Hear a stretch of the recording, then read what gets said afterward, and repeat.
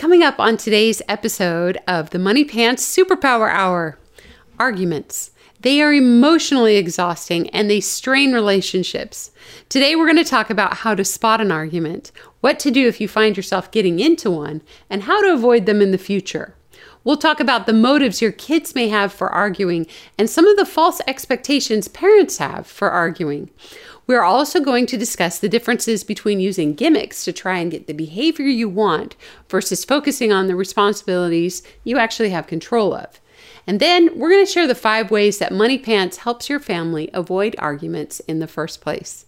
All this and more, but first, the joke of the day. After a night of partying, 3 women, a redhead, a brunette, and a blonde, wake up in jail, only to find out they're going to be executed in the morning. But none of them can remember what they did the night before, and they all believe they are truly innocent. The first woman, the redhead, gets strapped into the electric chair and is asked if she has any last words. She says, "I just graduated from Trinity Bible College and believe in the almighty power of God to intervene on the behalf of the innocent." They throw the switch, but nothing happens. The executioners all immediately fall to the floor on their knees, beg for forgiveness, and release her. The second one, the brunette, is strapped in and gives her last words. "I just graduated from the Harvard School of Law, and I believe in the power of justice to intervene on the behalf of the innocent." They throw the switch, and again, nothing happens. And again, they all immediately fall to their knees and beg for forgiveness and release her. The last woman is the blonde, and as they strap her in, she says, "Well, I'm from the University of Texas studying electrical engineering, and I'll tell you right now, y'all ain't gonna electrocute nobody if y'all don't plug this thing in."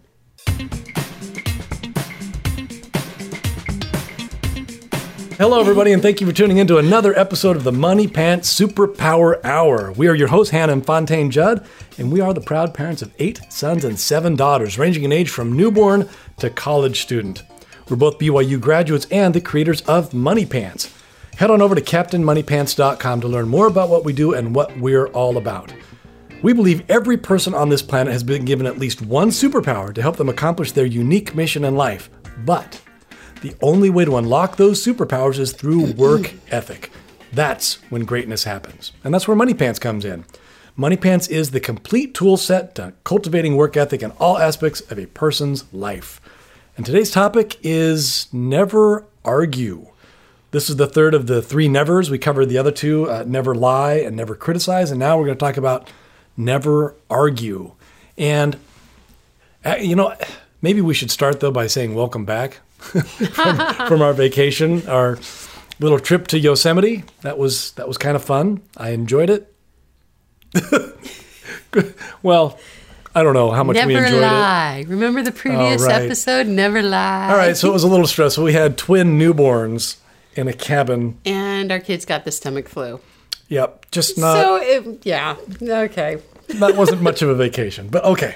Having said that, let's get into the topic of never argue. And I think maybe the best way, Hannah, would just be to start off with an example. For instance, how about there's a mom who asks her teenage daughter to clean up a spill made by her younger brother. And this is how it would go. It would be something like, "Nancy, will you please wipe up that mess in the kitchen?" "Why me, Mom?" "Because I asked you to." And already the mom's getting a little irritated. And Nancy says, "Well, I'm busy." Mom says, "I don't care if you're busy. I asked you to clean up that mess. Can't you just clean up the mess?" "Mom, I have things to do. I don't have time to clean up messes after other people. I didn't make the mess." And the mom says, "I know you didn't. Your younger brother did, but he's down for his nap right now, and I'd like you to clean it up, please." And Nancy says, "Well, I don't want to, and I'm not going to."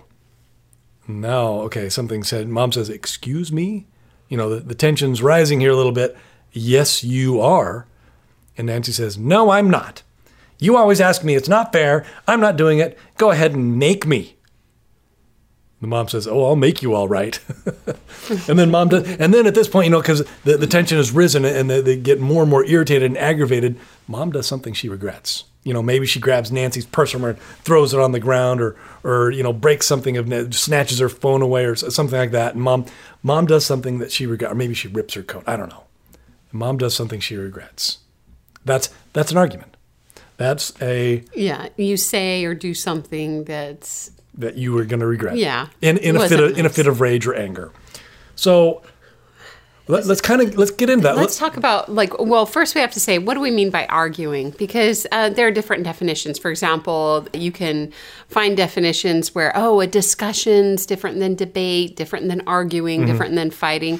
When we're using the word arguing here, we're talking about fighting, where people are getting nasty. Well, okay, so the dictionary definition that we're going to use to define arguing is exchange or express diverging or opposing views in a heated or angry way.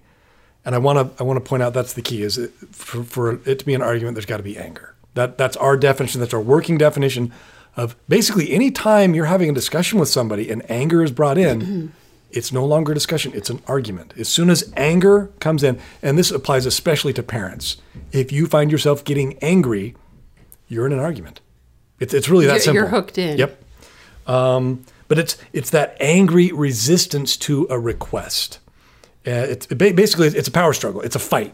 It also, when you're responding and your responses start becoming personal and become insulting to the other person, like you're trying to upset the other person or insult them or put them in their place, and it becomes very personal. Right. Where you're kind of using manipulative techniques to kind of force them to do what you want. Yeah. Well, you're no longer discussing something going on. You're making personal attacks on the other person, which normally happens when you're angry.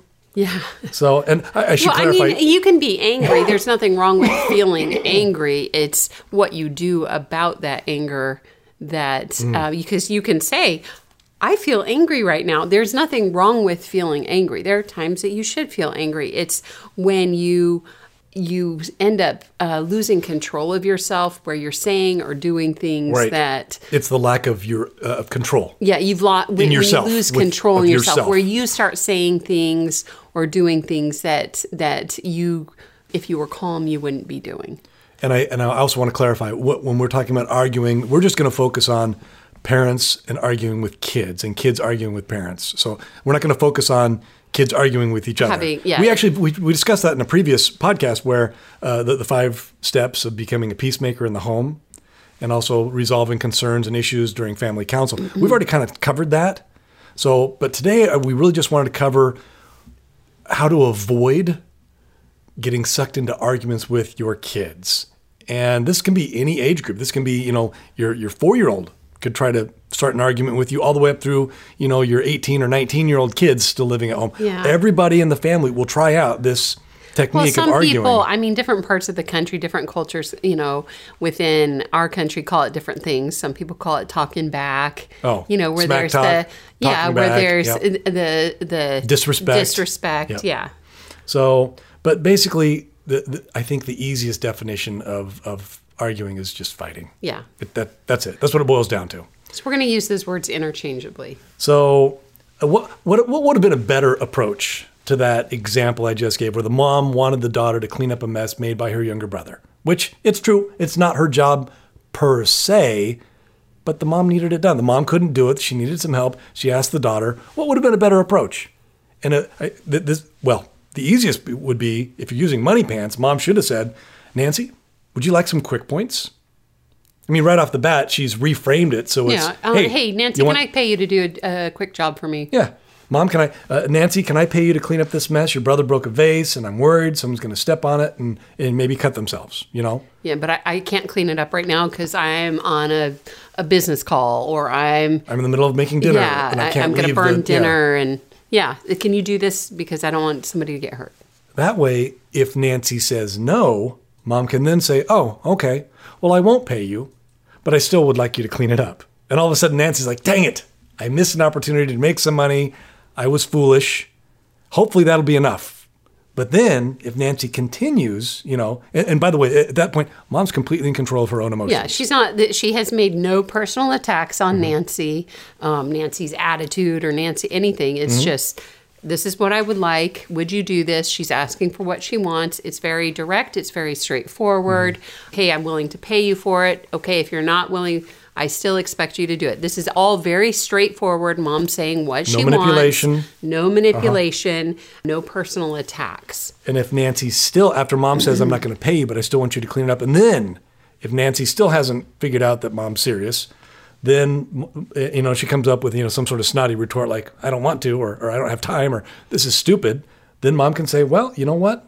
If you don't say yes, mom, and get right to work, I'm going to have to give you a fee. Please don't make me give you a fee. Yeah, I don't want to give you a fee, but I will. Yeah, and is mom still in control of her own emotions? Is mom getting angry? Nope, sure isn't. So, and at that point, who's the one that has the problem? The ball is in whose court now? Yeah. It's in the daughter's your court. Choice. What do you want? Do you want to clean this up? Now you're not going to get paid for it. Do you want to clean it up and for free, or do you want to pay to clean it up because I'm going to give you a fee?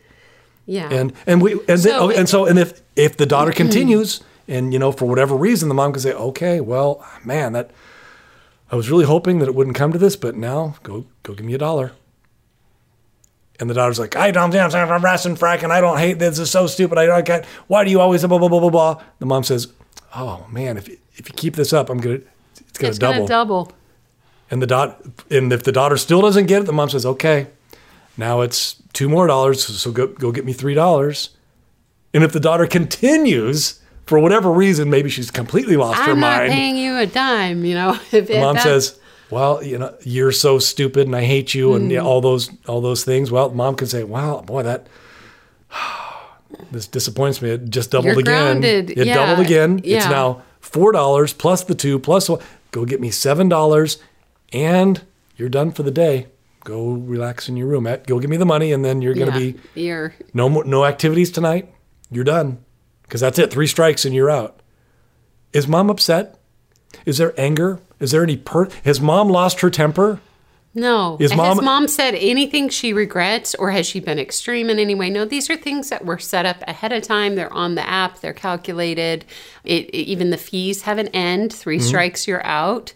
And after that, it's just, okay, you're on timeout. And if there are privileges associated with fees, like movie night or social outings on the weekend, it's that layered consequence too that we've talked about in the past, where hopefully those are enough to deter arguing with the kids. Yeah. But if not, if the kids want to continue, there are these consequences set up and they have very specific rules but the thing is the mom and dad don't have to get upset, don't have to get angry, and don't have to get sucked into the argument. And we're going to talk about that in a second. Yeah, no, if in this case with Nancy, if she was like, you know what, I'm not paying you money. I'm not paying you $3. I'm not doing that. Well, all you do is you enter in on the app. If she goes all the way up to $7 and says, I'm not paying it, you enter into the app that she spent $7 and it was for a fee.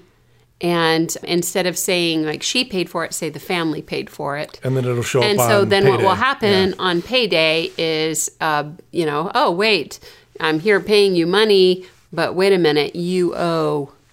You're not getting paid till this debt is taken care of.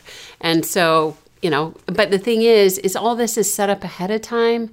So you don't have to engage in an argument of, about something stupid and ruin the relationship. It's something you've discussed in family council. It's what the rules are, and it's Nancy's decision. You're like, okay, this will happen if you do this. This will happen if you do that. This is what I expect. And you don't have to, because once you start getting angry and start debating with her and getting all into, well, you should do it because then the emotions cloud your judgment. I cleaned up after you, and you did this and you did that. Instead of getting into that, because once you become angry with them and start doing these below the belt disrespect, you become disrespectful as well. Then they're justified in acting how they're acting. Right. But you've become a little kid. You're on the same level. You've become a little kid, and this has happened to me so many times because I have kids who are certain kids who are really good at arguing, and my husband would be like, "Why are you arguing with him? Like you sound like you're in junior high or something." And I'm like, well, I don't know how to not argue with them, and like they said this and that, and my blood just started boiling, and and that's what we're going to talk about. That's the key. Yeah, right there is before your blood pressure rises, before you get that ahead of time, and that's the key. And anticipate this ahead of time, and then you don't get pulled down into this lower level argument thing where it's not mature, it's not respectful. And so you have to stay focused on, okay, what am I supposed to be doing? Right. What's my responsibility here?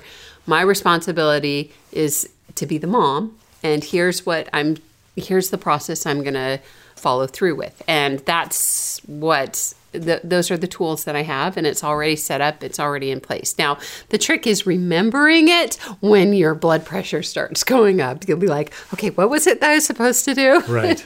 Well, okay. So, but you mentioned a couple of the keys from this first example. Some of the keys, number one, nip it in the bud. Oh yeah. Don't let it go on. Do not let it, don't. A lot of times, and for some reason, this is a mentality is, oh, a little bit of argument's okay. And I'll tolerate it. Like, you're not trying to train your tolerance for pain and arguing. That's not what you're about. Well, actually, when we were preparing for this podcast, I started Googling people's ideas about arguing and arguing with kids. And there are a lot of things, oh, this is how you don't argue. This is how you don't argue. And it was funny because none of the articles really agreed with each other. But one article was even how to argue with your children. And in the article, it was like, oh, it's good for kids to argue with their parents, because it teaches them when they go out in the real world how to argue and how to stand up for themselves. And, you know, they had a whole bunch of other stupid ideas, but this idea that they need to learn to argue and negotiate with their parents at home so they can, you know, succeed in the real world. Right. And when our definition of arguing is when you get nasty with other people and you're fighting, and which is what an argument is in the home. And you're insulting the other person and becoming angry with them. That's not a discussion. That's not negotiating.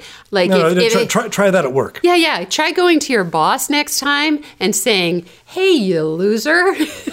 I hate you. You haven't given me a raise, and this workplace stinks. And, you know, see how responsive your boss is to that. And see if that works out. Yeah, see if that works out for you. Those are not negotiating skills. Those are not, you know, business skills that are going to serve your child well in the future. Instead, they need to learn to ask politely for the things that they want, and also use persuasive tactics. Yeah. In the right time frame too. That's the other thing, is timing. Yeah. Well, I watched the master class with Chris Voss, and he's teaching business negotiation skills.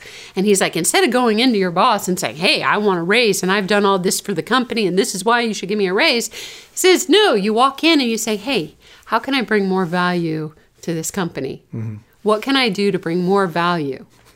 And so that's negotiating. And all of a sudden you got your boss's attention.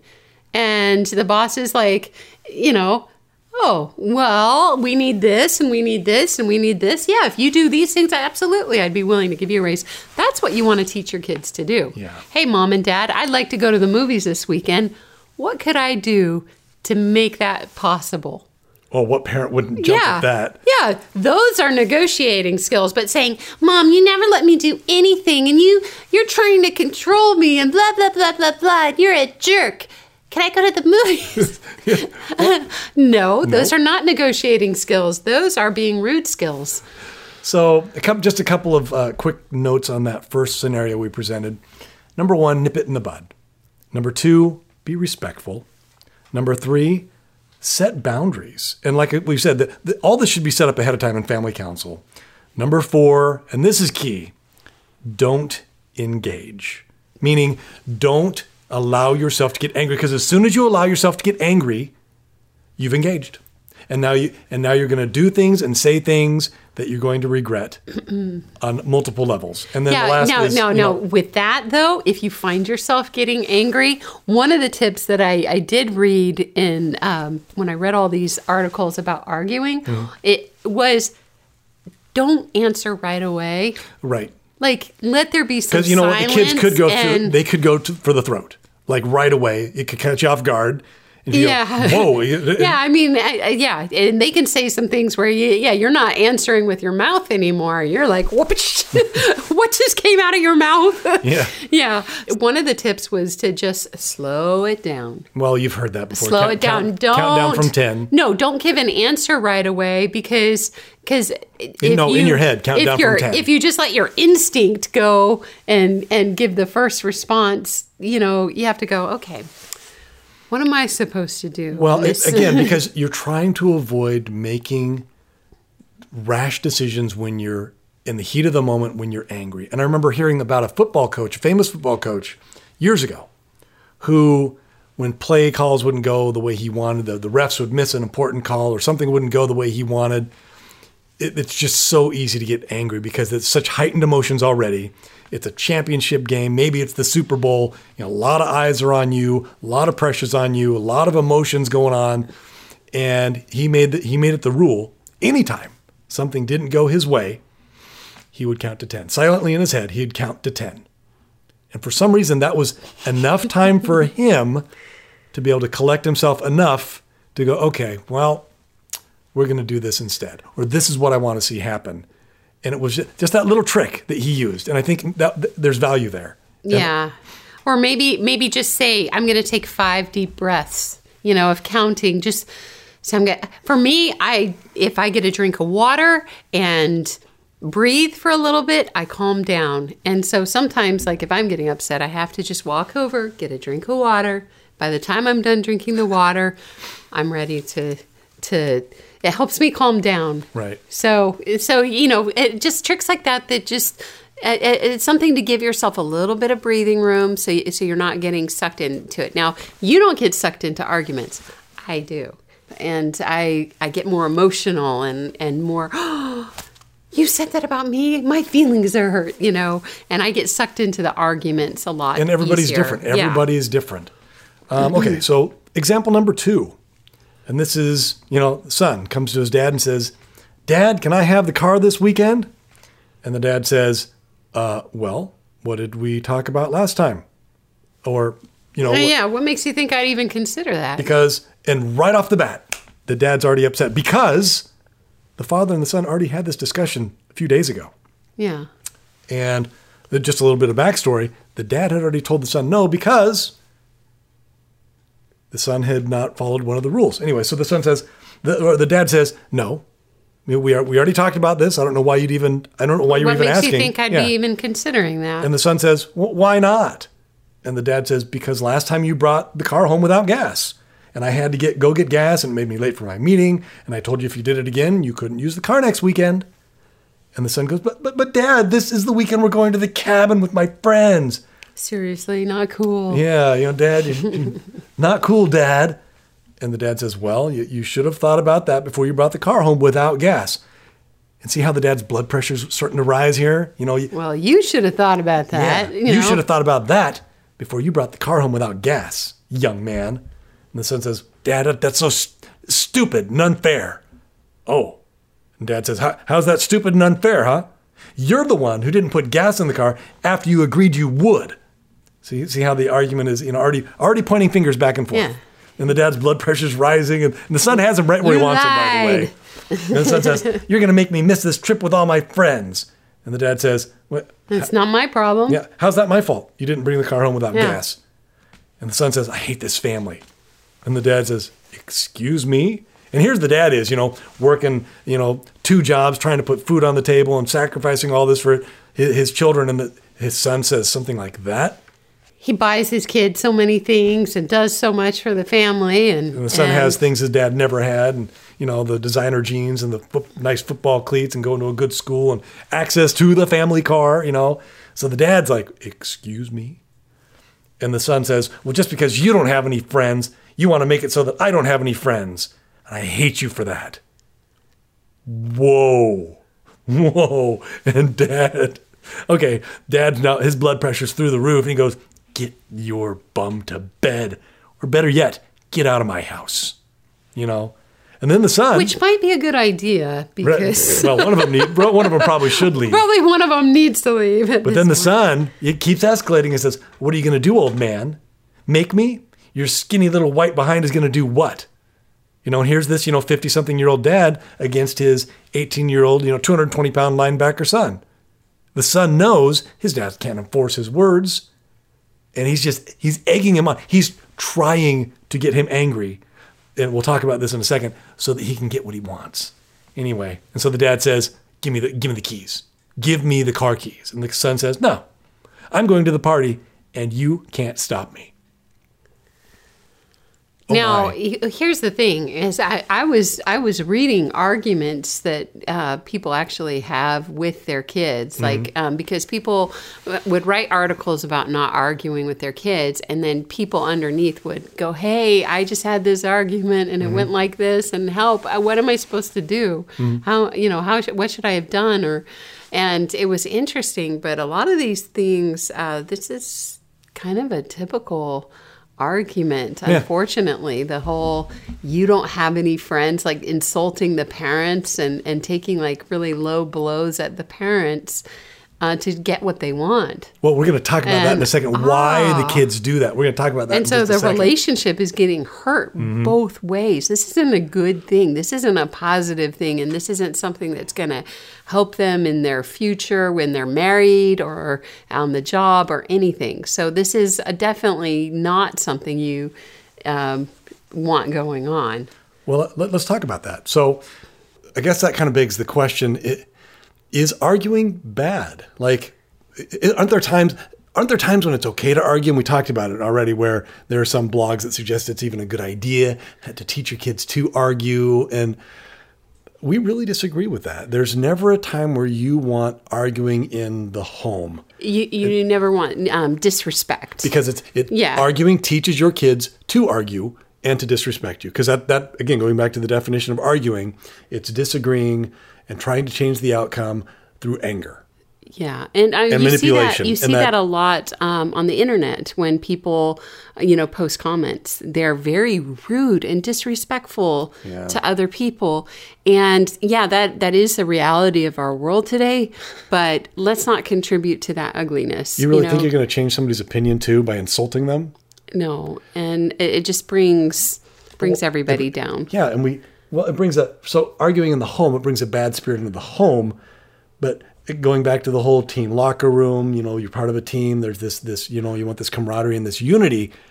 Arguing does the opposite. It breaks down the unity in the home. It breaks down the team unity. It breaks down. It doesn't work in the workplace either. It doesn't work at home. It doesn't work on this in sporting events, and it certainly doesn't work in the workplace where, how teaching your kids to fight and teaching them to argue is a bad thing across the board. Where how would that work on the basketball court? How would that work on a football team? the coach gives a play. Okay, play call. Go run this play, and three of the players go, "I'm not going to do that," and "You're stupid," and "This is dumb," and "Why do you always make that call?" And it's like, first of all, you'd run out of timeouts really quickly because there's all this arguing going on the sidelines, and you've seen teams like that where they argue with each other. And are those the successful ones? No, they're usually the worst team. They're usually the worst teams. Yep. Infighting is what we call it. And same with business, where I had an experience when I first moved to Hollywood where the first job I could get was at a studio, and one of the guys, one of the stage, I don't know what they're called now, the guys that move all the equipment around, he wasn't an engineer. I can't remember the name of it, but he would mess with one of the other, I think they're called foremans. He would mess with some of the other workers and go hide his equipment places. And they were always fighting and arguing constantly, trying to get at each other. And which is really childish. It was very childish, immature. But it was really hard to deal with, and it was exhausting because I was one of the people that had to deal with it. And it just brought a bad vibe into the workplace. You didn't want to be there. You didn't like anybody. And it carries over. You're like, when you're angry at one person, you're still angry even though another person wasn't involved. But they kind of get sucked in too. It's like, oh, what's the image? It's like tar. You get tar in your hands and it just spreads everywhere. Same idea, where anger and arguing is just kind of this disease that spreads. So and that's just it. I think going back to the dad and the son, where the dad had already had the discussion with the son that he couldn't use the car because of the son didn't follow the rules. And so the son's now going to try to argue with the dad. And I'm sorry, you reminded me of The Natural, where he goes, "Losing is a disease. Losing is a disease, as deadly as the bubonic plague." Oh, that little weasel. We replace that in with arguing. It is, though. It's true. It is. You want unity in the home, definitely. It is contagious, though. But going back to the dad, though, where I think the son in that scenario knew that dad would never lie. And so what's the son's motive with when arguing with his dad? What's the son trying to accomplish? And that's just it. A lot of times, kids have these ulterior motives for arguing. And the son may just be upset that dad said he couldn't use the car. And so the son's trying to get his dad mad, maybe to get a pound of flesh. I'm going to punish dad for punishing me. That's one reason why kids will argue. Another reason kids will argue is maybe they just enjoy watching parents get upset. Maybe it's fun to them. Maybe it's enjoyable to watch dad blow his stack. I can't take it. And listen to what fun words dad comes up with. I don't know. Or maybe they've been able to talk their parents out of something before. Right. Oh, the parents have taught them, you can negotiate consequences. Yeah, sometimes this works. Yeah. So, but another reason kids may argue, though, just, here's the very common one. We've seen this, Hannah, where kids will argue with their parents and try to get their parents angry enough that the parents do something that they regret. And then the kid feels justified in going off and doing the very thing that they weren't supposed to. And the parent feels guilty, and everybody loses because the kid does something they shouldn't be doing. And the parents did something they didn't want to do and that they regret. But kids will use that tactic where it's a very manipulative tactic where they will do something, try to get their parents angry enough so that the parents say or do something that the parents regret. And the kid then feels justified in going off and doing whatever it was they wanted or getting out of the consequences or whatever. So kids have a lot of motives to argue. And that's just it. Here's interesting. When it comes to arguing, you're never going to win. I know parents think, I won that argument. I told him what for, and I da-da-da-da. But at what cost? You argued with your son or daughter. You won the argument, but at what cost? Now your relationship is garbage. You have sacrificed your relationship to win an argument? What a horrible example. What a horrible result that is. So it doesn't matter how you phrase it. You will never win an argument in the long run. Well, and you want to teach that to your kids because here they are, testing this boundary of, hey, maybe they saw it in a movie. Maybe they saw kids at school do this. This behavior has been modeled by their friends at school. Sure, yeah, absolutely. And so maybe they're like, I'm going to test this out. I don't know, TV shows and movies. Oh, yeah. Constantly. In fact, portray kids. If you want to cut down on arguing, be careful on what media. We had a great podcast on that. Yeah, because absolutely. that actually perpetuates it, or really gives that idea influences. that, this is what you do and this is okay and this is what people do. No, we did that whole podcast on media and the importance of what media you allow in your home, for sure. Yeah. So anyway, you also want to teach your kids what you just said of, hey, what you're saying right now is hurting my feelings. And so you want this thing, but at what cost? To sacrifice the relationship so the people around you. What a great lesson that teaches your kids too. Hey, you arguing with me is actually you are sacrificing our relationship. Yeah. And so it's a two-way street. It's them sacrificing their relationship, but you don't, that's their decision. But this is a teaching opportunity to say, hey, you know what? There's a time and a place to discuss things. But there's also a way to do it. Right. That's appropriate. And by not arguing, you are modeling the correct way of dealing with these sorts of situations. There's an appropriate way to go about if you have a difference of opinion or you want something or there's some sort of conflict. There's an appropriate way to approach that. But this name-calling, putting someone down, manipulating. Personal invectives. No, you need to be direct. You need to be polite. You need to say how you feel, what you want, and ask for it. Also, and be respectful if the other person disagrees with you. And ideally, this happens in family council. Yes. Typically, it's going to be an argument if the kid brings it up at the moment when the consequence is being implemented. That's normally a good sign that it's probably going to be an argument. Yeah. And when they call you names. Yeah. Those two clues are really, really great. But on the flip side, though, sometimes parents argue they have these false expectations where parents will argue with their kids. They will get in a fight with their kids. They'll get sucked into it and they'll argue and they have all these different false expectations that if I argue with my kid, maybe my kids will admit they're wrong. Or if I argue with my kids, maybe the kids will be like, wow, Dad, Never thought of that before. What a great point you just brought up. Gee whiz, I'm going to go tell the guys. My dad's so smart. You know, parents, I don't know if they just, maybe there's this fantasy world or if it's subconscious, but they think maybe by arguing and fighting with their kids. By getting nasty back to your kids. That their kids somehow will glean these great truths, and they won't. It never works. These are falsehoods. Sometimes parents hope that the kids will feel bad for the parent when they're arguing. And somehow they'll come around and be like... And by feeling bad, they meaning like, oh, look, mom's getting mad.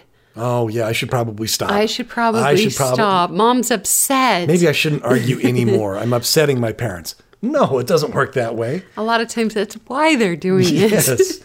They're hoping you'll get upset. But parents will get sucked into an argument with these false expectations that somehow when you're arguing with your kids, the kids will suddenly come around and go, oh, wow, Dad, Mom, I never thought of, your values are absolutely right. What was I thinking? I shouldn't be going to this party where there's going to be drugs and alcohol. Gee whiz, you guys are such great parents.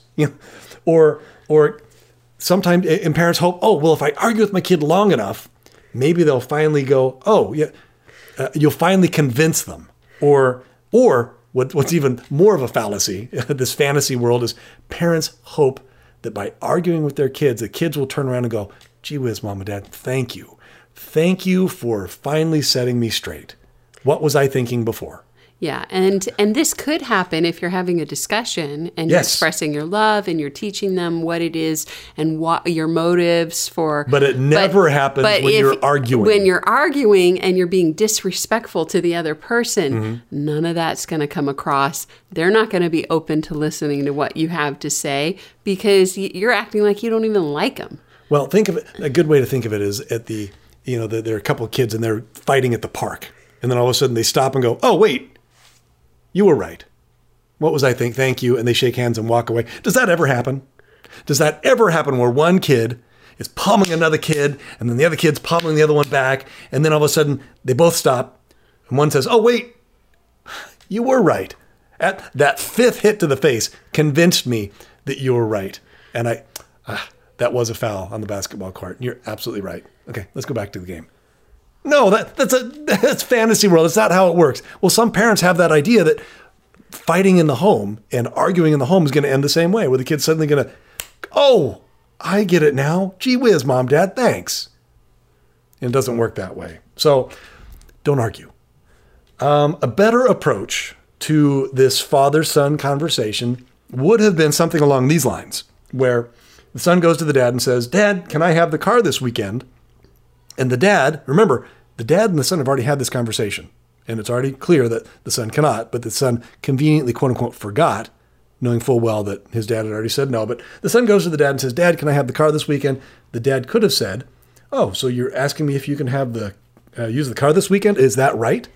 See how the dad's actually parroting back to the son, making sure he's clear on what the son's request is, open communication, and the son feels understood. Like, oh, yeah, okay, Dad understands what I'm asking. And the son says, yeah, can I?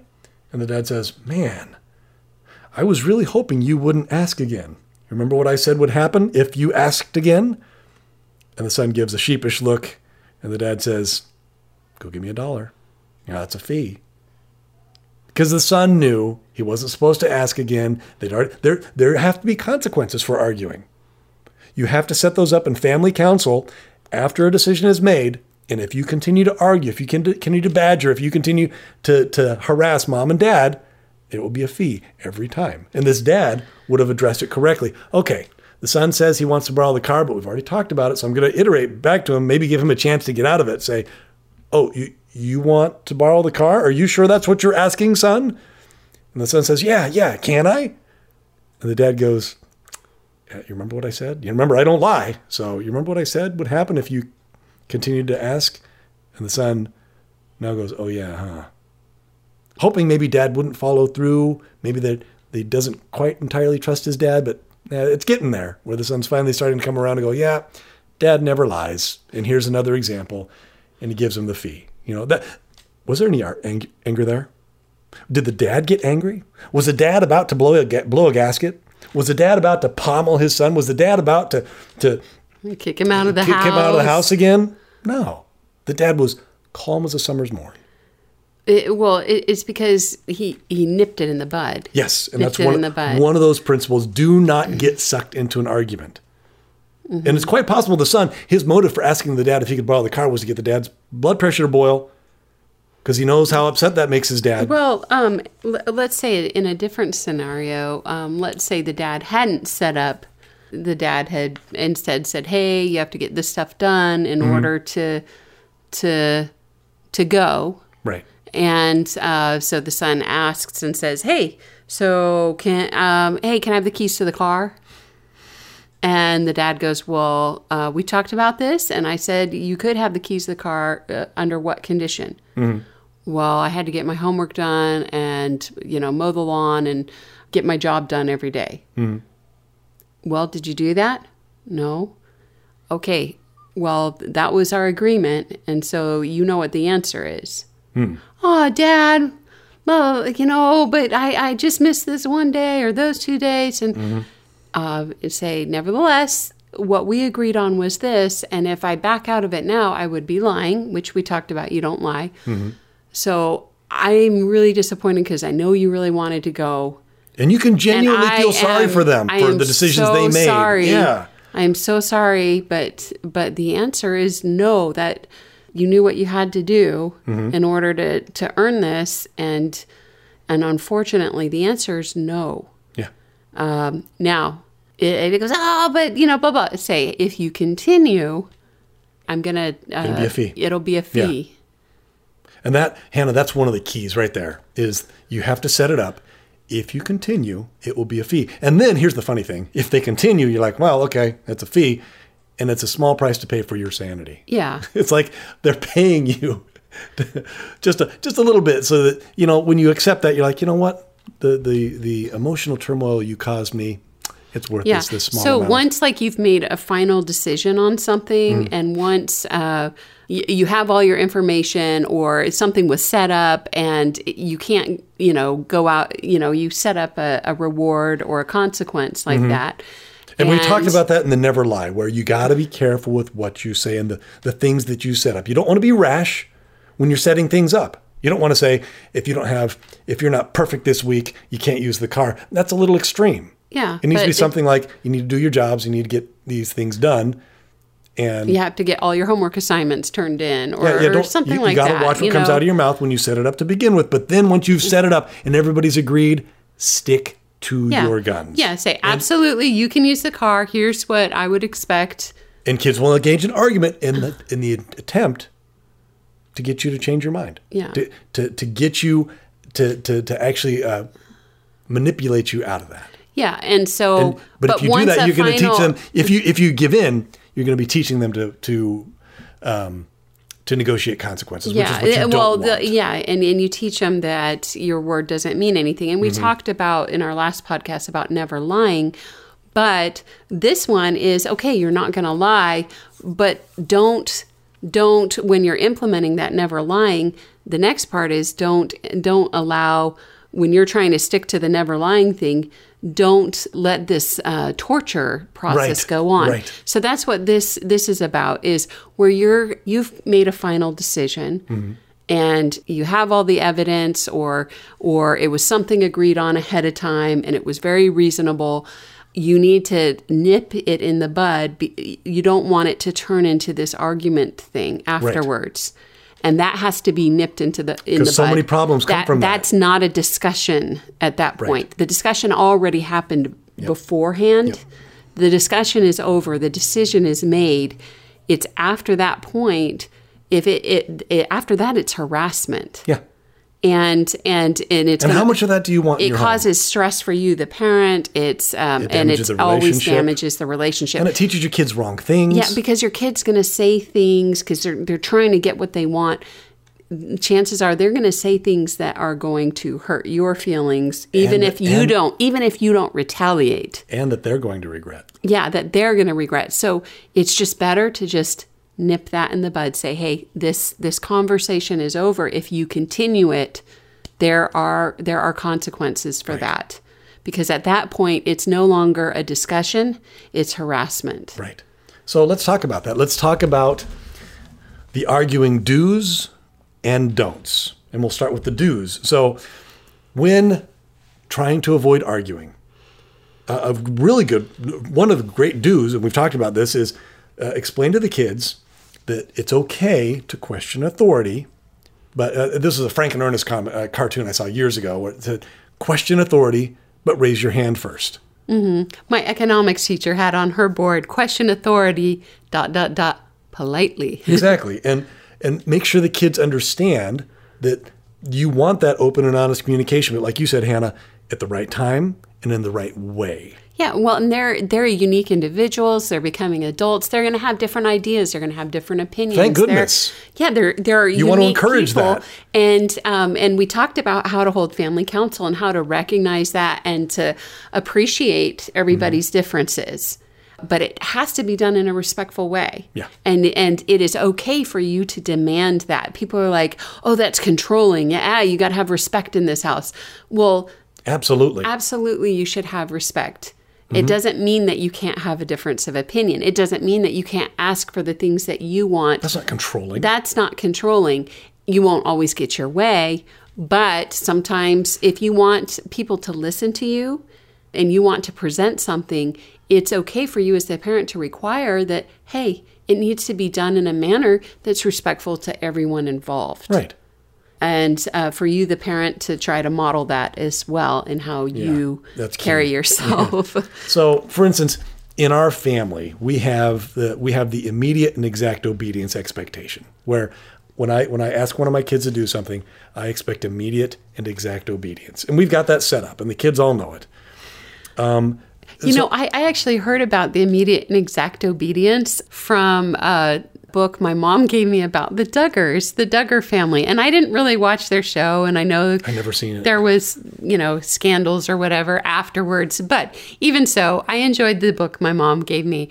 But one of their things when their kids were young, they would teach them a lesson of, clap their hands and say immediate and exact obedience.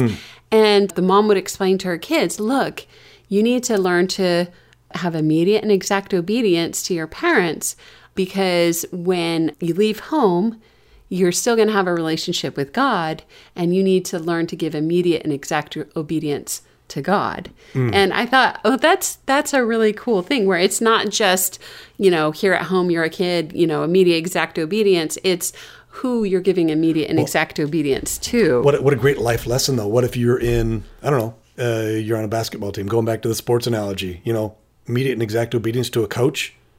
Oh, that's the best. Having coached the coaches kids. really appreciate that. Or how about your boss?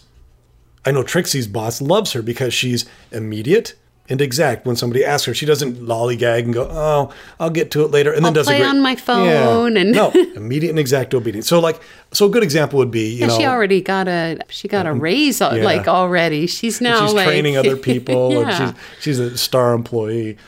But for instance, so we would add. Now, I want to explain what an argument is not. So, for instance, I will ask Superstar, I'll say, hey, will you please take out the garbage?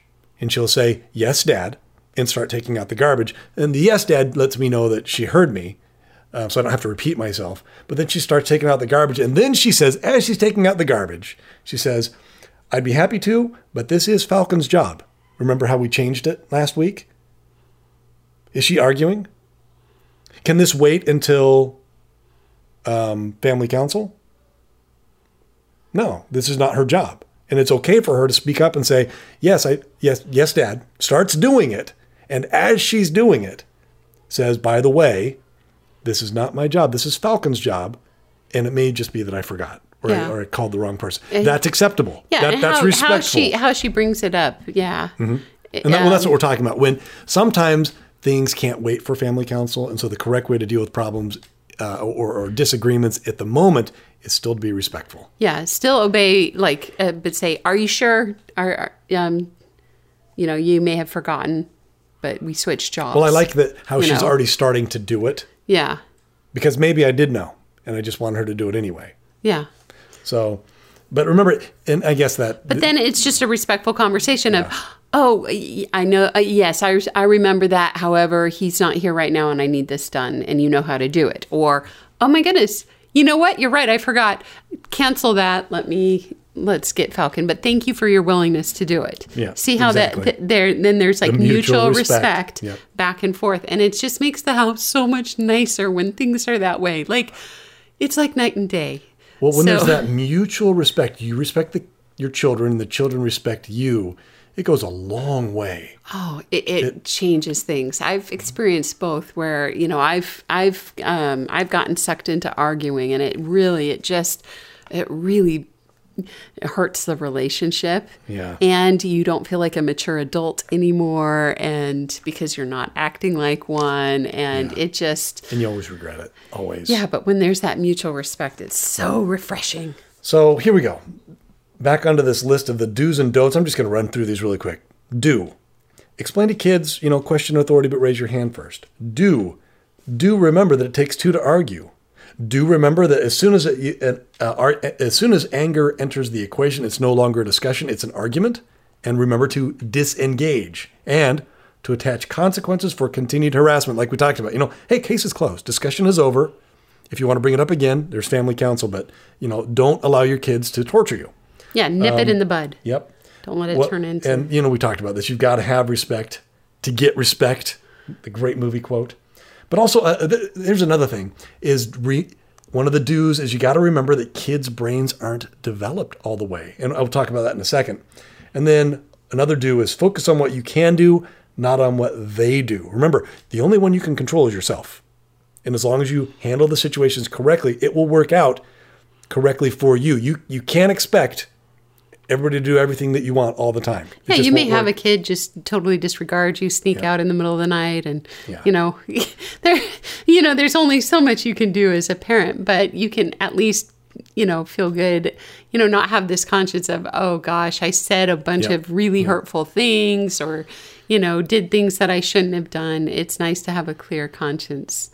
And then the last do is to anticipate issues and ideally reserve them for discussion during family council. So I want to go back over some of those. I wanted to talk a little bit about kids' brains aren't developed. You've got to remember that, where it's interesting to me, it's really tough, especially as they get older.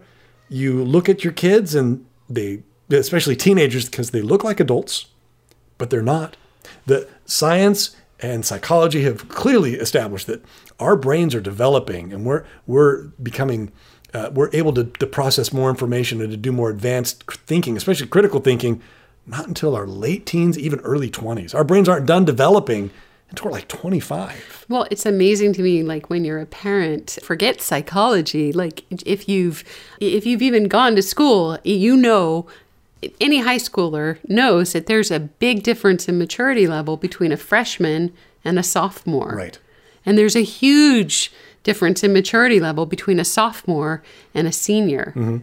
And when you compare a senior in high school to a kid in college, already in college, there are huge differences in maturity levels and abilities to think through problems and stuff. And so there's a lot of rapid development going on during that time, which is why, people say steer clear of drugs during that time because but at the same there's time, a lot of really important stuff going on in development. At the same time, though, the logic portion of the brain is still under development. And so parents, by and large, are operating on a logical level, and kids are operating on an emotional level.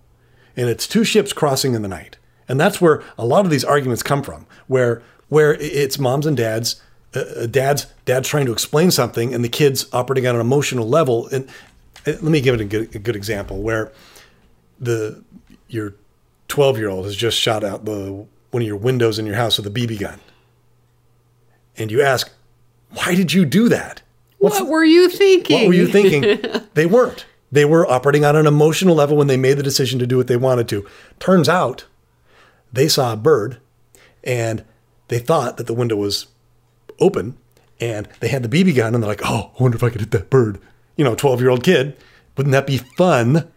Wouldn't that be cool? I wonder if I can.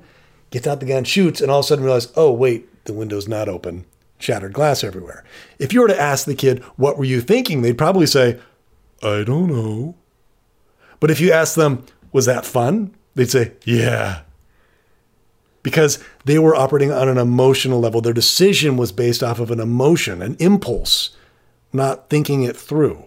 And so a lot of times arguments just boil down to you have to address the emotional issue. You got to meet your kid at emotional level, understand that that's where they are when they're making these decisions and these arguments, whatever it may be, and accept it and so when you have the discussion, understand that they don't see the logic, and sometimes they can't even understand the logic.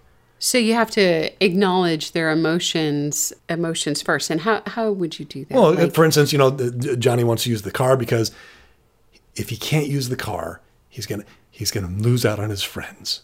That's the emotion. He's like, I'm gonna be lonely. This is gonna be sad. It's an emotional response, and you could even say, wow, I see how that would be really discouraging, and you're going to be lonely, and you may even lose some of your friends, and how tough that would be. There's nothing wrong with saying that, acknowledging their emotions. But then you need to say, nevertheless, we agreed that you could only use the car if you filled it up with gas and got home on time. And you didn't. And it really bums me out that you can't use it this weekend. But see how that really kind of softens the blow?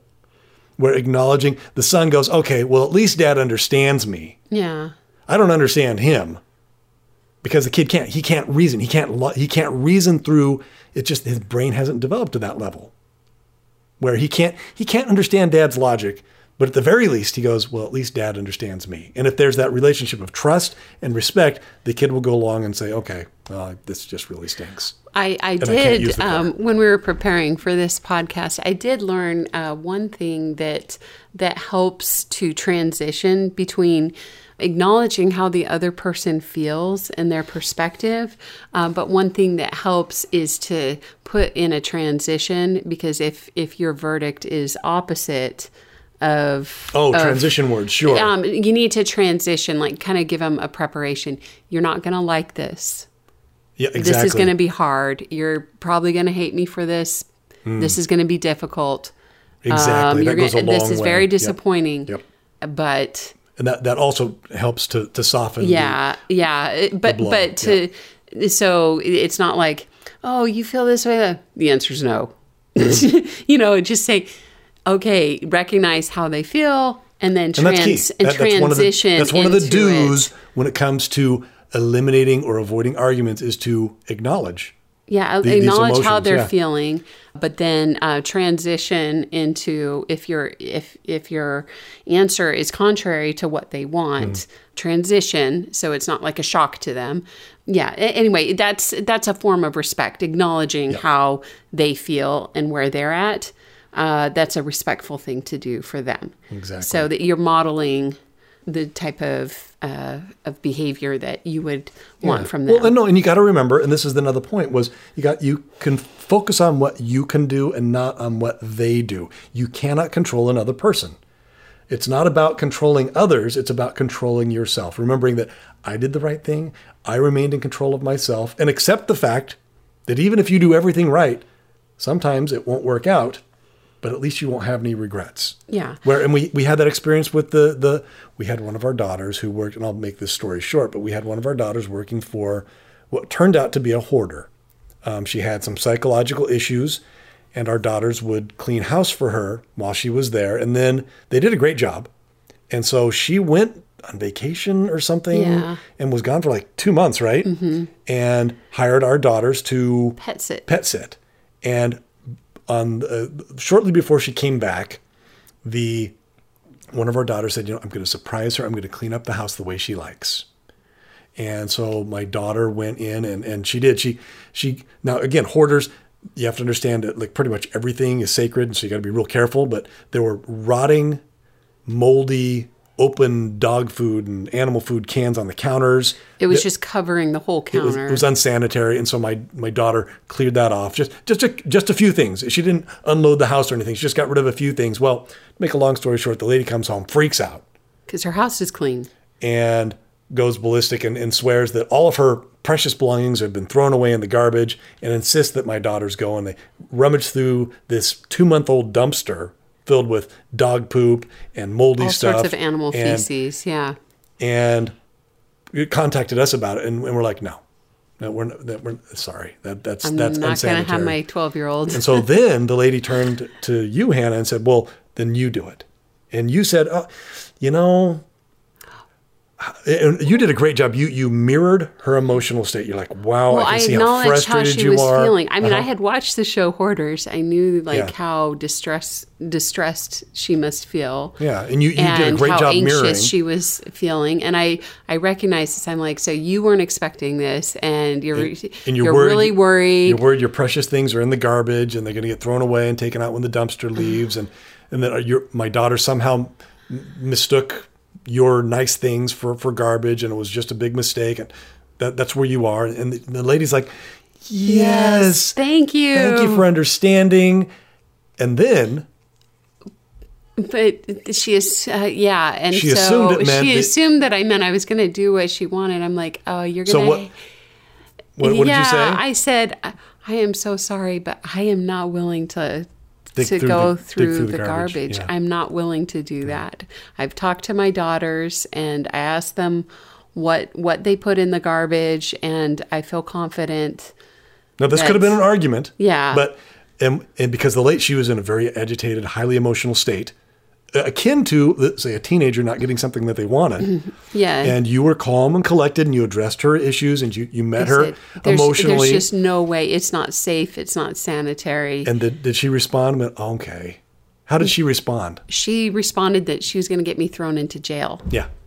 So not quite. And she spread all sorts of horrible rumors. And It was a big disaster. But it was a disaster. But the thing is I look back at the communication, and I'm like, hey, I did the right thing. I did a good job.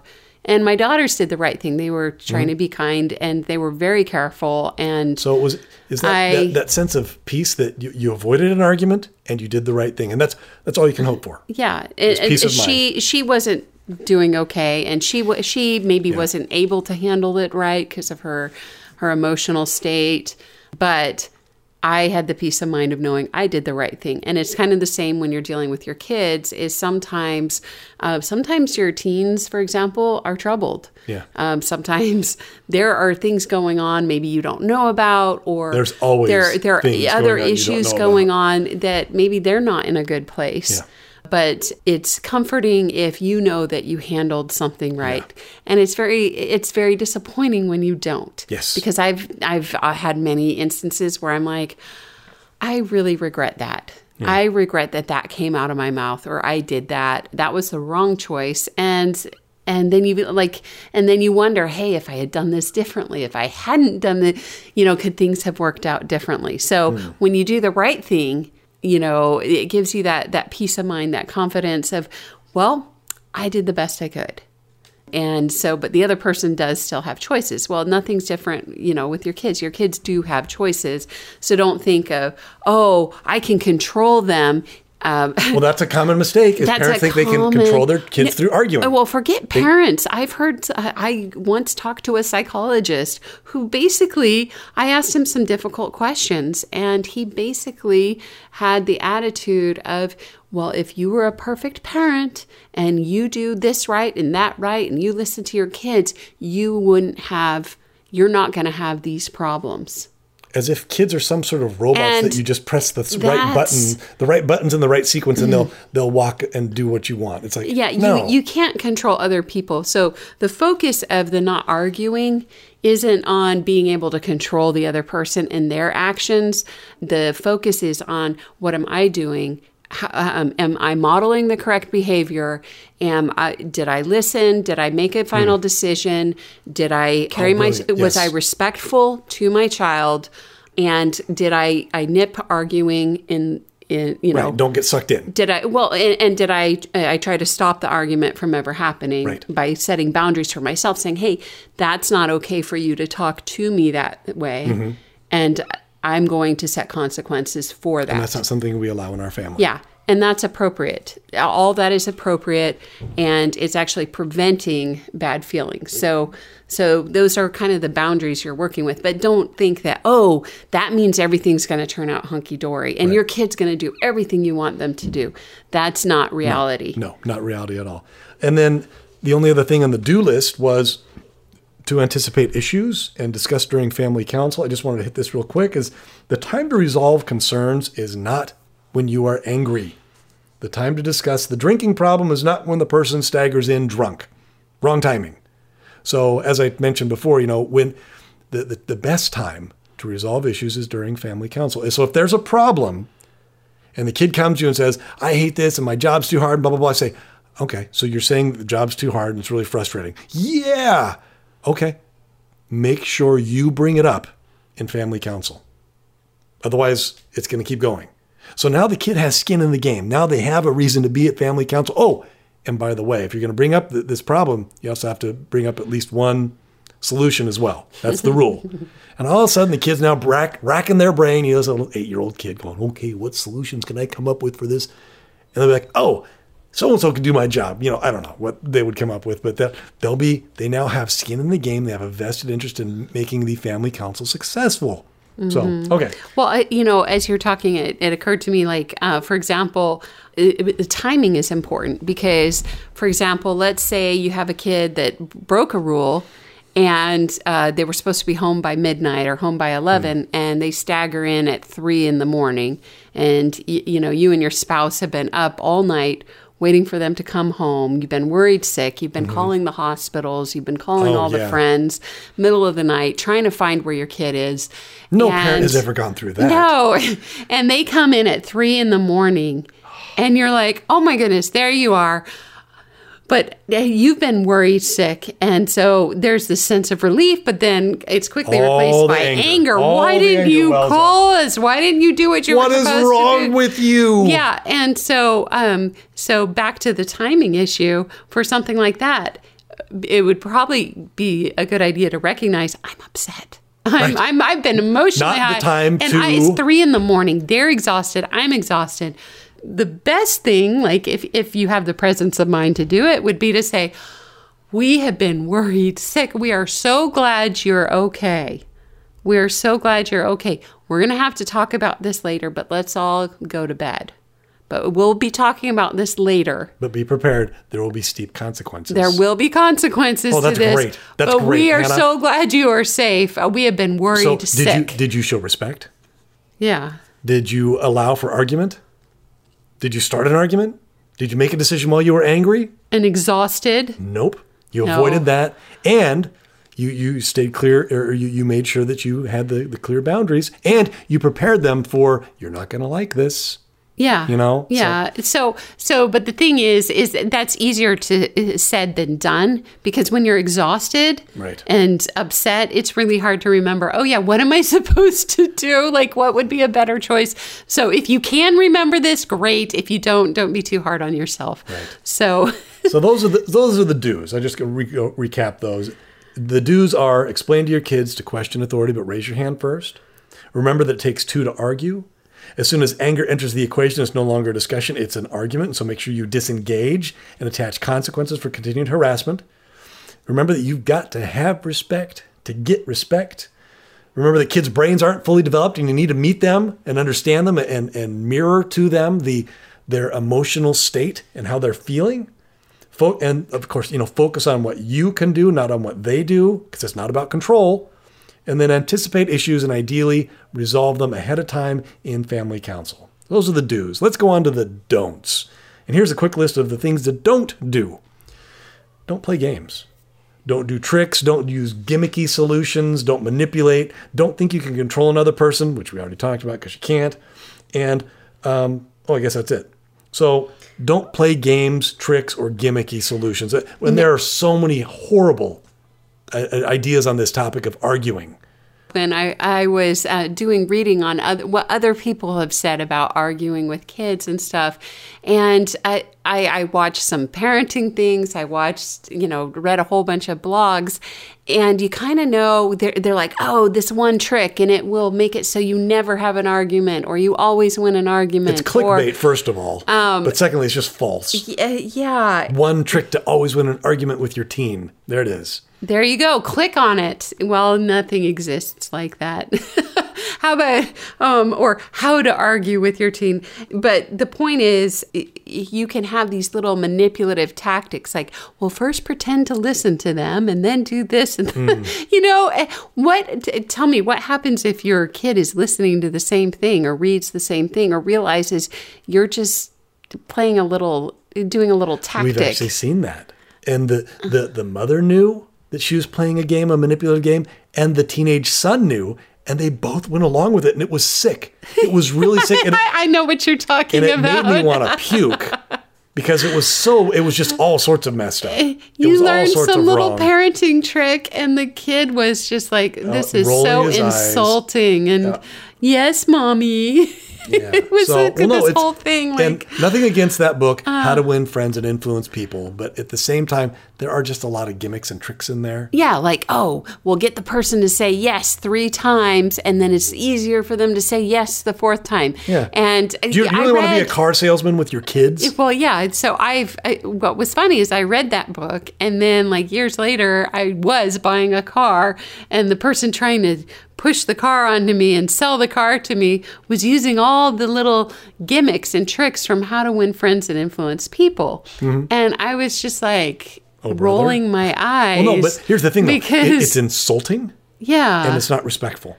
It's not genuine either. It's not, it's insincere, because instead of just being direct with the other person about what you want, what your boundaries are, and, consequences or things like that, where you're being very direct, you're like, I'm going to do this little trick, and it will trick them into doing what I want. And it's... what type of relationship that is, too? If you apply that to the family, like, how many times can you trick your kids before it starts to damage the relationship? Yeah. Like... And also, we're all about establishing these relationships of trust and to never lie. Tricks are a manipulation, which are inherently a lie by definition. And so you're lying to your kids by tricking them, and it's disingenuous, and you're undermining, like I said, you'll never win an argument. Ever. It always ends badly. There are no winners. I tricked him this time. Well, what happens next time? No, it's the little boy who cried wolf. They'll wisen up, and then what have you done? You've lost the relationship, you've lost their trust, and now they're getting wary of anything that you say. Like, right. What a great example. Like, no. So... And then, and just to clarify, it's okay to read books like How to Win Friends and Influence People, or I think you should. To know the tactics of the enemy. To know the tactics of the enemy. But if your intent is, hey, I want to make people feel more comfortable. I want to have better social skills so that people feel more comfortable around me, and I'm more aware of others. So your motivation there matters. But if you're like reading books like that of, hey, how to get another person to do what I want them to do, how to control other people. Well, no, okay. If that's your objective in reading books like that, it becomes gimmicky and it becomes insincere. Well, that leads right into the next and the final of the don'ts, and that is, don't think you can control other people because you can't. Thinking that because you did the right thing, the other person will do what you want is false. The expectation that you can control other people is false. But here's the other problem, is because when you think that, then all of a sudden you could become responsible for what they do. If I have that much control over you and you don't do what's right, then isn't it my fault? When I was in college, some friends of mine gave me a relationship book. It was called The Rules. And it had all these little tips and tricks like, never let anyone see you without your makeup on, and never return phone calls, and only like end conversations this way and that way. And it was just full of like hundreds of little tricks and gimmicks to get a guy to like you, how to catch that guy book. And it seemed fun. I'm reading, I'm like, oh, this is fun. This is. Until she realized that guys didn't work that way. Well, no. And you try them and you're like, wow, that worked. Well, that not worked. The guy that you want. Yeah. Not the anyway, guy you want. And these girls were swearing. They're like, hey, this works. This is great. Anyway, but I read this book and I had read through it a little bit. Well, I didn't notice till later. I get to the end of the book, and the end of the book goes, okay, so the guy proposed to you, you're married, and you got your guy. Well, wait a minute. He thought he married this girl. The rules can't end now. The tricks can't end now. You have to keep going and keep this up. Don't ever gain weight. Don't do this. Don't do that. Say always pretend you're happy. Never let anybody see you sad or upset. Always do this. Always do that. And then they made a promise. They said, hey, girls who follow these rules of basically always being perfect and, playing all these little games, their husbands will never beat them. Their husbands will never go out on them and have an affair. And I read that and I was like, what? What?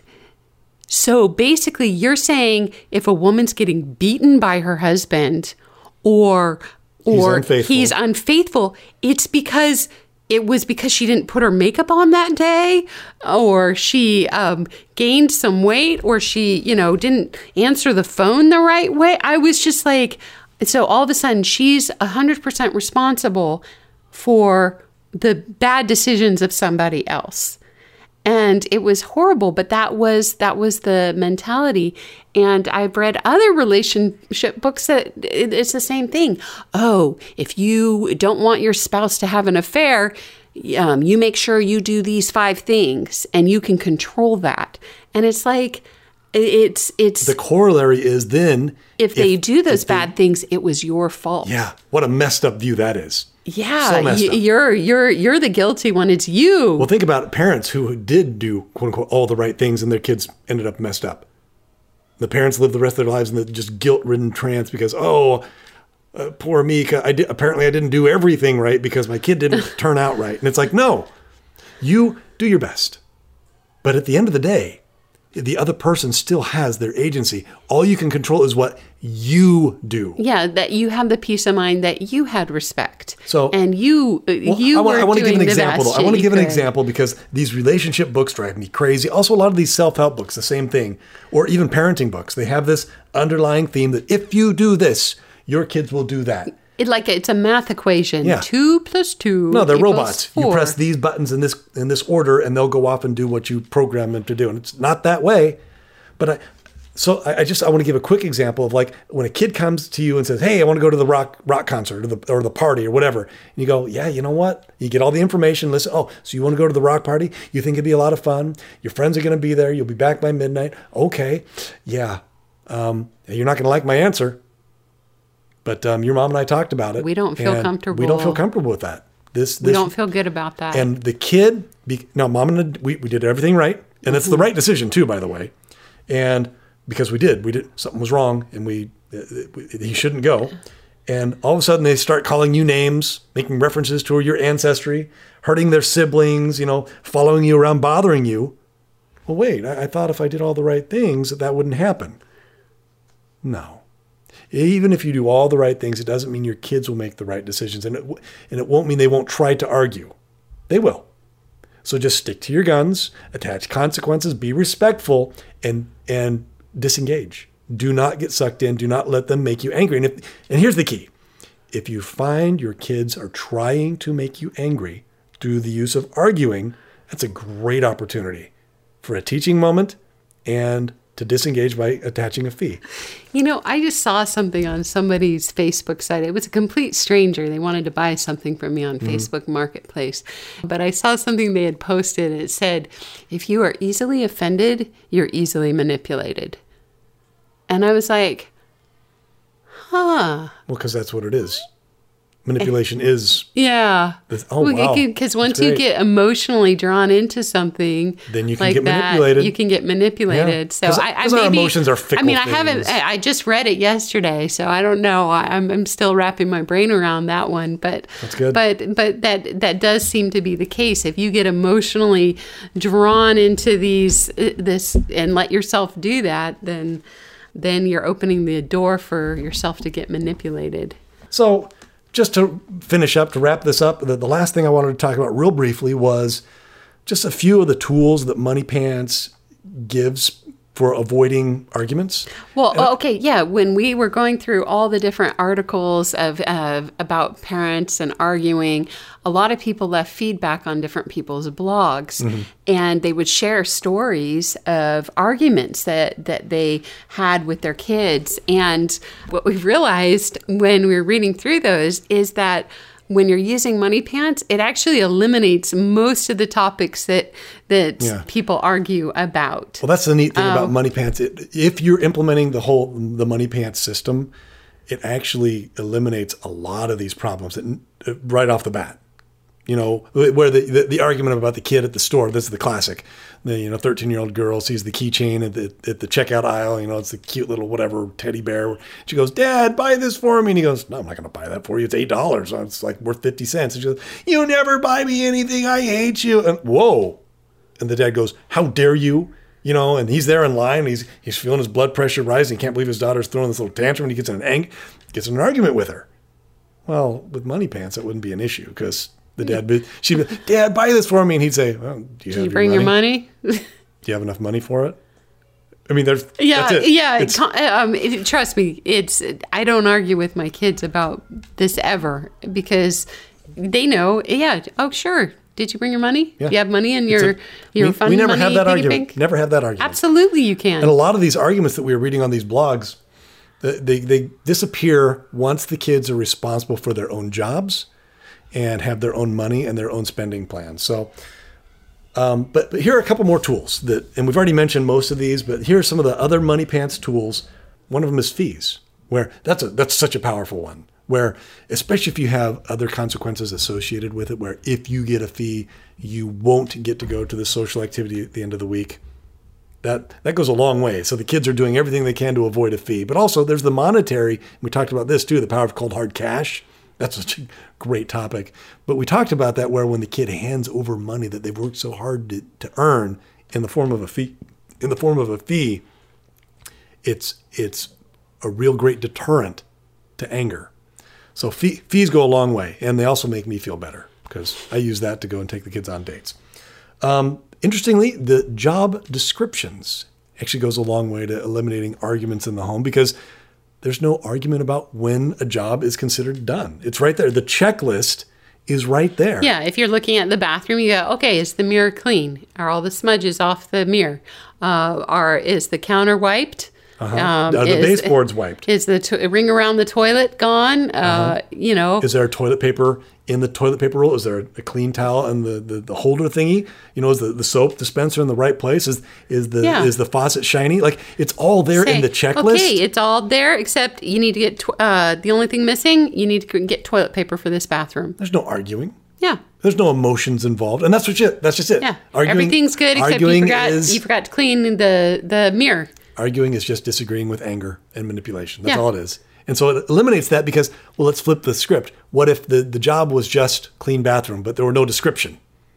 And the kid would say, well, it becomes subjective. Yeah.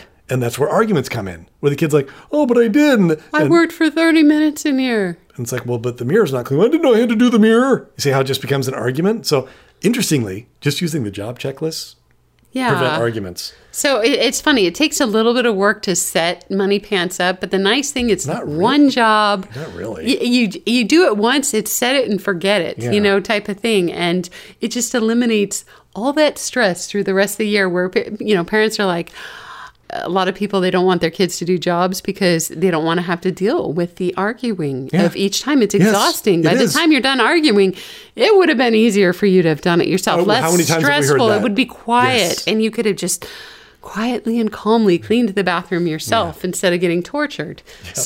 So it eliminates that. That's a bad lesson for your kids. Yeah. But, oh yeah, don't do that. And then the another one is job assignments for the year, where a lot of times with these rotating point charts, and we've talked about this, where rotating point charts, it's so easy to engender arguments. I cleaned the bathroom yesterday and it is dirty because of so-and-so's, it's the so-and-so's job today. And yeah, they didn't do a good job yesterday. And you didn't inspect and blah, blah, blah. And so I shouldn't have to clean it because they didn't clean it all the way. And then at the end of the week, it's like, well, how many times did you clean the bathroom? I did it 4 times. No, I did it 3 times. And you don't know. With the rotating jobs, it engenders arguments. It prepares the family to argue. Whereas when we have job assignments and that last at least 6 months, but ideally for a year, clean. It's also really easy. If the bathroom's dirty, I know exactly whose job it is. Yeah, you can't say it was someone else's job because everyone knows it's yours. You've had the same job for 3 months, yep. and yeah, it's 100% your job. And so yeah, Money Pants actually gets rid of room for argument by the way it's set up. Another one, mom and dad using Money Pants. This goes a long way towards eliminating arguments because mom and dad have jobs and habits they're working on in the home, assignments, and all of a sudden it changes how you deal with your kids. When you are working on bettering yourself, when developing your superpowers, you realize how difficult it is for your kids to be doing the same thing.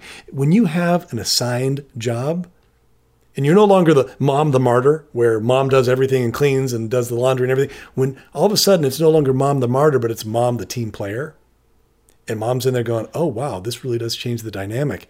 It has a tendency to switch the vibe in the home where arguing really isn't something you want to be involved with. Where before, if mom was the martyr doing everything, she would have no problem arguing with the kids because mom's angry at them already for not helping out. And so mom's going to get her pound of flesh. She's going to manipulate the kids into helping out or whatever.